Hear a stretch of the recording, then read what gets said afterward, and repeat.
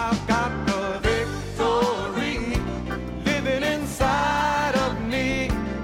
I got the greater one I can overcome. This ain't no time to turn back, no place to go slack. I gotta keep pressing on till every battle is won. Good morning, class. Hi, I'm Keith Moore, and this is Faith School. Faith School is the place where my spirit is fed, my faith grows stronger, and I learn how to be an overcomer. Thank God we can be. We don't have to just give up and quit no matter how dire the situation or circumstance may be. There is a way. Even when you can't see a way, the Lord is faithful and gracious to show us how to come out, how to overcome every problem in life. So get your Bible and get something to make a note with and come on in and join us in the class. Let's pray and release faith and believe we get exactly what the Lord would give us today.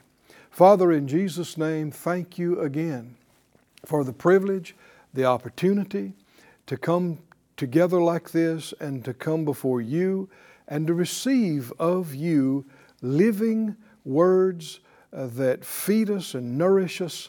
We ask for the anointing. We ask that you open our eyes and show us things we haven't seen and remind us of things you've shown us and how to put them all into practice in our lives. And we thank you for doing great things. In Jesus' name, amen. Amen. Look with me, please, in Hebrews, the 10th chapter at Scripture we've been looking at for some time now in a series we're calling By Faith. Hebrews 10 and 35 says, "Cast not away, therefore, your confidence, which has great recompense of reward." Confidence is another word for faith. In fact, in Young's literal translation, in Hebrews 11:1, it says, faith is of things hoped for, a confidence. Confidence. But when you say confidence, the confidence is in something, in someone and something. Our confidence is in God, in what He said, and in what He has given to us, and what He has put in us. Our confidence is in His plan for us, His preparation for us. And so He said, don't cast away your confidence. It has great recompense of reward. Verse 38 says, "Now the just shall live by faith. But if any man draw back, my soul shall have no pleasure in him. But we are not of them who draw back unto perdition, but of them that believe to the saving of the soul." 1 Timothy talks about fighting the good fight of faith and laying hold. Faith is not a passive thing. Faith is not, let's just wait and see what happens. Faith is not go back and hide and wait for somebody else to do it. Faith is you resist whatever's trying to hinder you and hold you back. You lay hold of what has been given you and refuse to let anything take it away from you. You progress. You rise up. You step out. You lay hold with, and of course it takes confidence to do that. We see example after example in the 11th chapter of Hebrews, and it goes, we've progressed as far as verse 32, if you'd look at that again with me, please. And he mentions these 6 individuals. He said, verse 32, "What shall I more say? For the time would fail me to tell of Gideon and Barak and Samson and Jephthah and David and Samuel and of the prophets." And he talks about all the great exploits that they did and things that happened and things they overcame and things they received by this wonderful thing called faith. We've been looking at Samson, and if you would go back there, please, to the 13th chapter of Judges, let's continue to look. Judges 13. Now again, why are we looking back here at Samson? we're not looking to see how strong he was. That's not what Hebrews 11 is talking about. Why is he in Hebrews 11? Because of his faith. His faith. Now, you may not have thought of Samson as a great faith man, but he must have had faith, significant faith, or elsewise he would not be mentioned specifically in Hebrews 11:32. So how do we see his faith? How was it expressed and manifested? Going back to his birth, in the 13th chapter, in the first verse, it tells us that because the children of Israel had done evil in the sight of the Lord, they had been left in the hands of their enemies. They forsook God, and they forfeited their protection. And it had been like this for 40 years. The Philistines nation and armies oppressing them. And they obviously, and we've seen this from previous chapters, how that when the people were in such a bad way, they cried out to God, they repented, they asked for His help, and the way He answered their prayer was He sent them a deliverer. He raised up to them a deliverer, and that's what's happening right here. And on this occasion, in this generation, He did it through Samson, and this goes all the way back in chapter 13 here, before his conception. And the thing that we're told is that the angel appeared to his mother, and verse 3 told her, even though she was barren, had been barren, she was going to conceive and bear a son. And so he told her that she was not to drink wine or any strong drink or eat anything that was unclean. And she was going to conceive, verse 5, and bear a son. And no razor would come on his head, for the child shall be a Nazarite unto God from the womb, and he will begin to deliver Israel out of the hand of the Philistines. Later on, it said, when she was relaying this to her husband, in verse 7, she told him that the angel said, Behold, you'll conceive and bear a son. Now drink no wine or strong drink, neither eat any unclean thing, for the child shall be a Nazarite to God from the womb to the day of his death. Now, sometimes people being familiar with the New Testament and hearing about Jesus, the Nazarene, have confused these. Samson being a Nazarite has nothing to do with being a Nazarene. Jesus being a Nazarene because he was from Nazareth, from the town and place of Nazareth. This has nothing to do with that. Being a Nazarite had to do, and you know, if you look up the original word, it's pronounced a little different from that, but Nazir, or it has to do with being separated for God's use. And you can see that in this language, a Nazarite unto God. From his womb, in this case, to his death. Now, it was not uncommon for people to take a vow of a Nazarite for 30 days, 90 days, maybe longer, 100 days. And what that meant is it's like a time of prayer and fasting where they would fast, eating certain things and drinking certain things, and they wouldn't cut their hair, and they are focused on something for God for this period of time, month or 2 or 3, whatever, and then they'd go back to their normal eating and drinking and cutting their hair and that kind of thing. But on some rare occasions, you see individuals who were Nazarites their whole life. And Samson was one of them.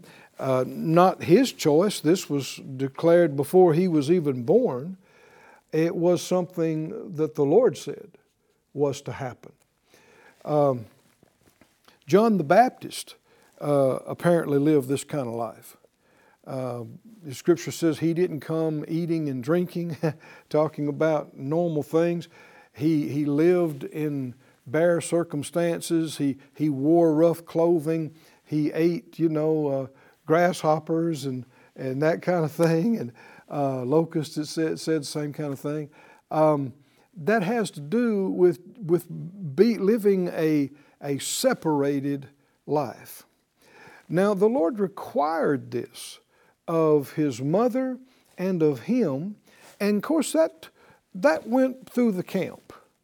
And that was something that this boy was born hearing about and knowing about.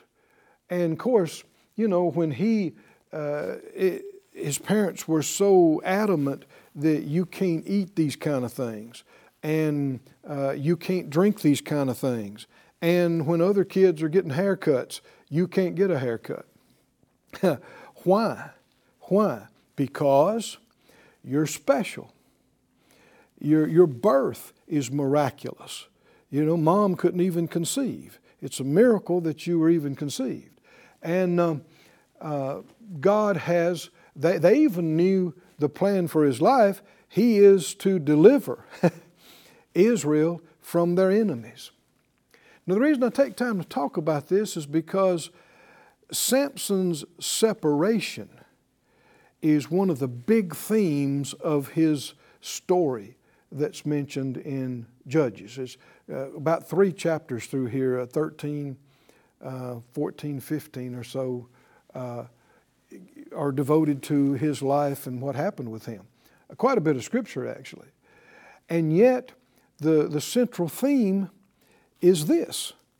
And actually, his downfall, most people that have heard about Samson, you already know the end of the story.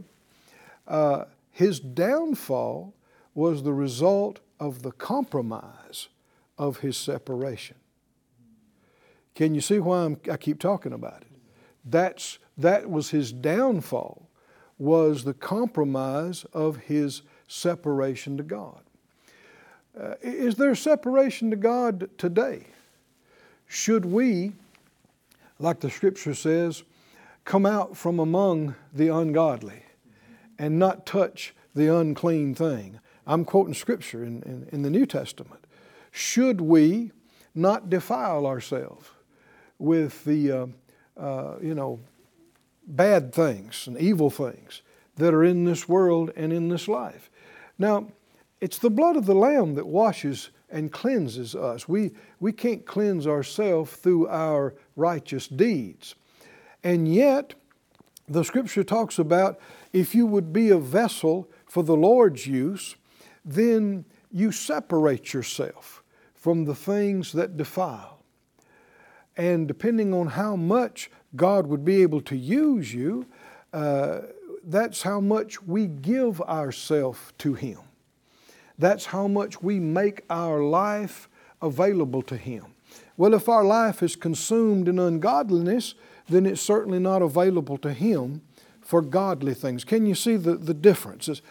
What are you available to Him for? Sadly, there are millions of Christians. They're only available to go to church once every quarter or maybe twice a year, so-called Easter and Christmas. But other than that, they're pretty much not available to Him. They got their plans, they got their life, they got their careers, they got their things. And because of that, they often are involved with ungodly people and contaminating, defiling things. But if, the Lord needs people to use in this world to accomplish things and do His will. And thank God there are some who will give of themselves more to Him. There are some who will say, Lord, I'm pulling away from this. I dedicate my time to You. I give You more of my resources. I give You more. I'm available to You, not just on Sunday for a few minutes. I'm available to You on Tuesday afternoon. I'm available to You in the middle of the night.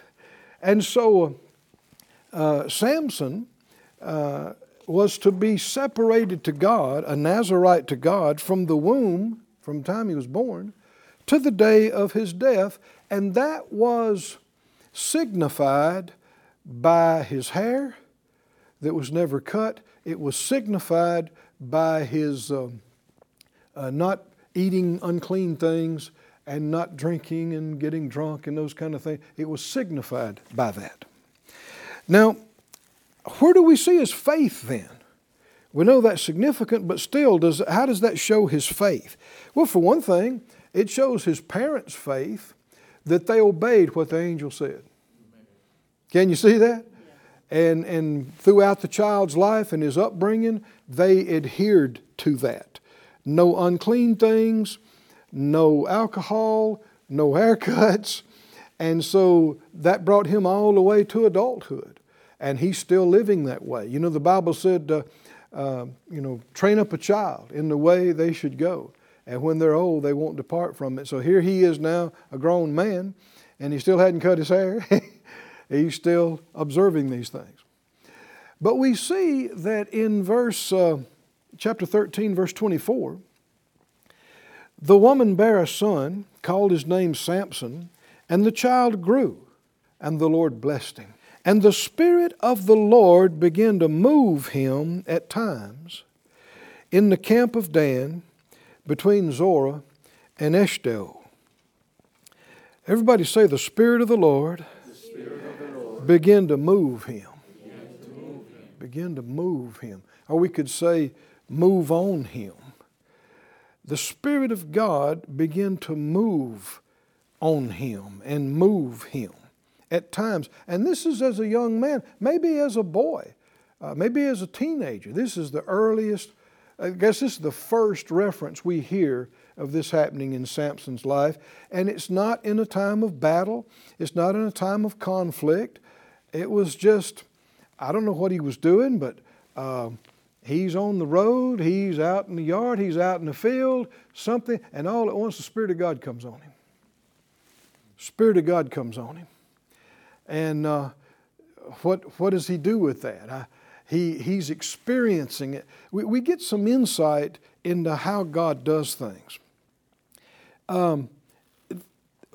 When he had to face off 1,000 Philistines, was not the first time he experienced the anointing.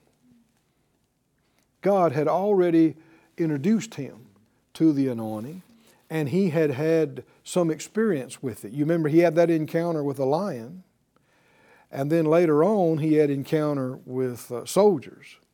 And it reminds you of what happened with David. You know, when David met Goliath, was that the first time he had been in a serious situation like this? No. The thing that gave him confidence is he said, he told Saul, he said, I've been out keeping the sheep, and a lion came to take one of the sheep, and I rose up and smote him. A bear came. I rose up and faced him off. I killed the lion. I killed the bear. And I'll take this Philistine out, this Goliath. I'll take him out too. Can you see? That's how God trains us. Smaller things. Not that a lion is a small thing. But I reckon there were other smaller things maybe prior to that. We just didn't hear about them. But that's how God does all of us. He, even in your childhood, He'll expose you to something. And He wants you to get acquainted with it. He wants you to learn how to yield to it. He wants you to learn how to respond to it. And if you do, it'll get stronger. It'll get greater. The situations will get bigger throughout your life.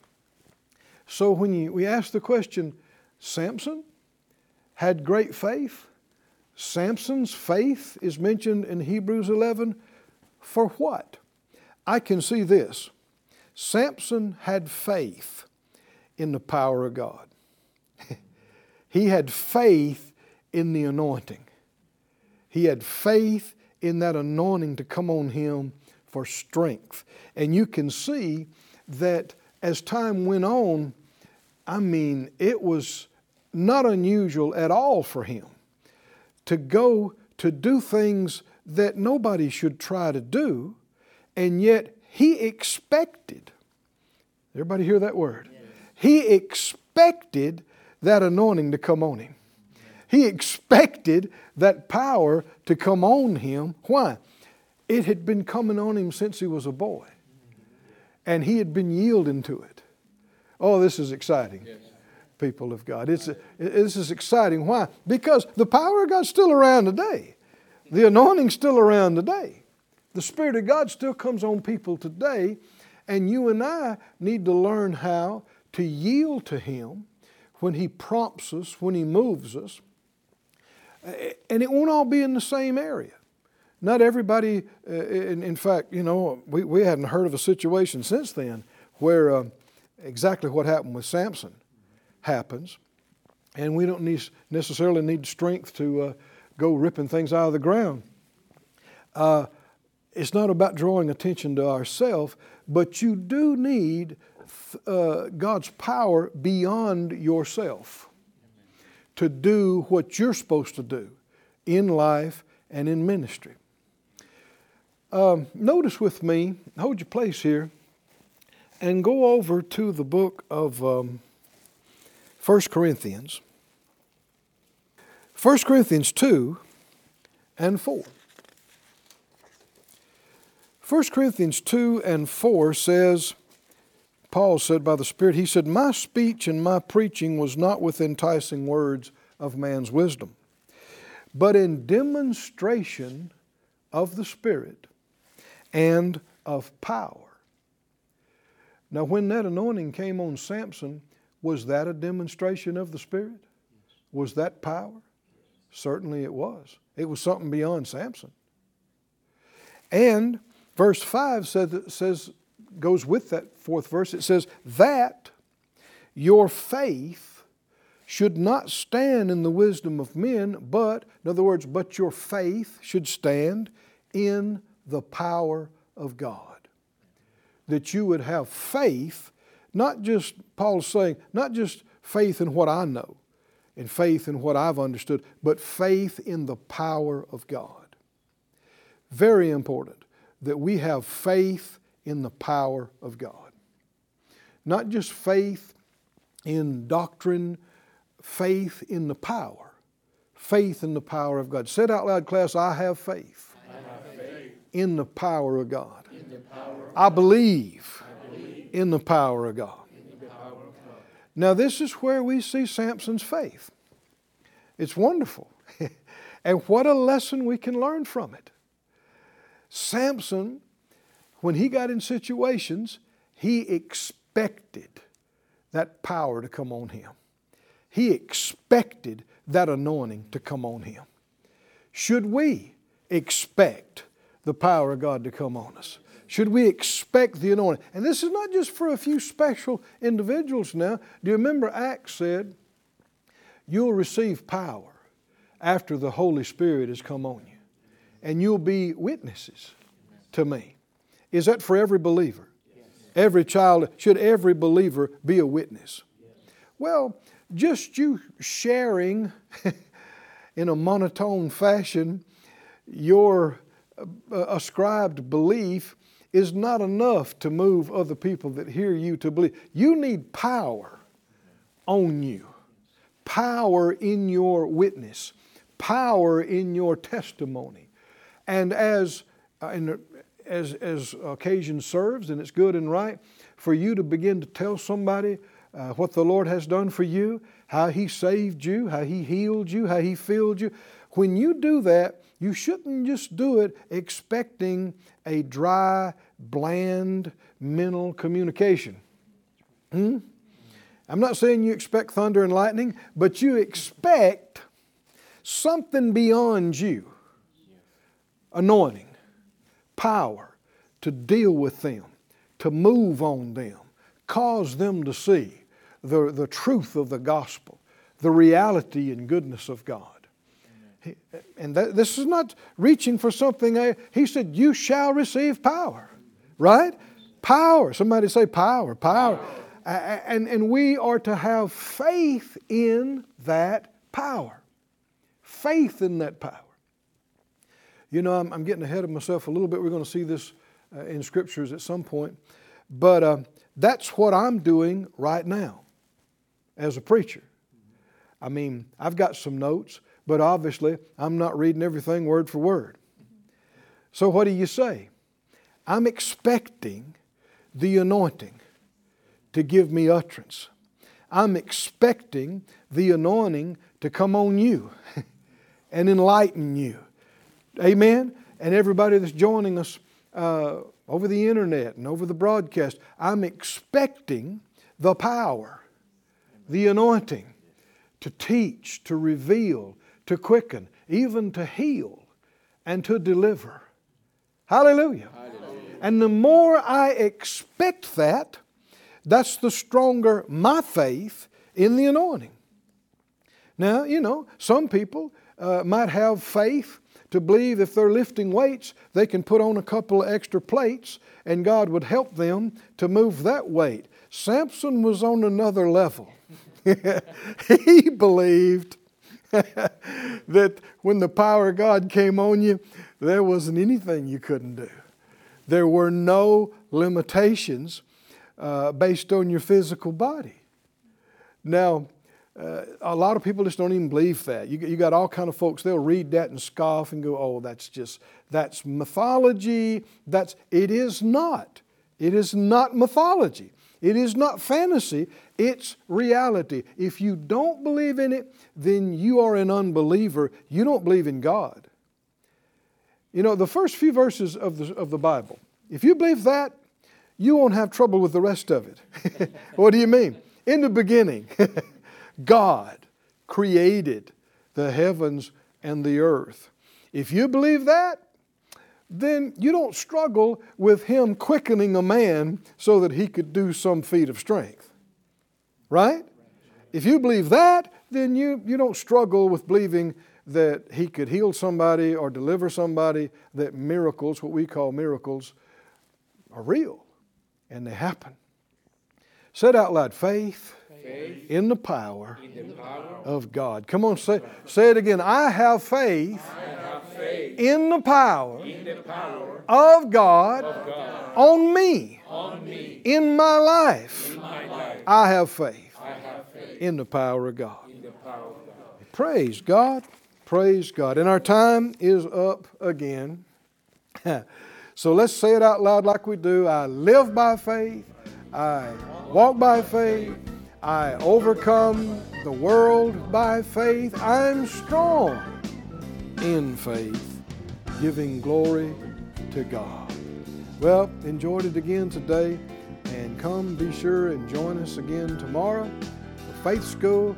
You can see we haven't gotten to the end of this. We're just getting started, and our faith in the power of God is coming up to a whole nother level. Can you say amen? We'll see you next time. I've got the victory living inside. Thank you for joining us at Faith School.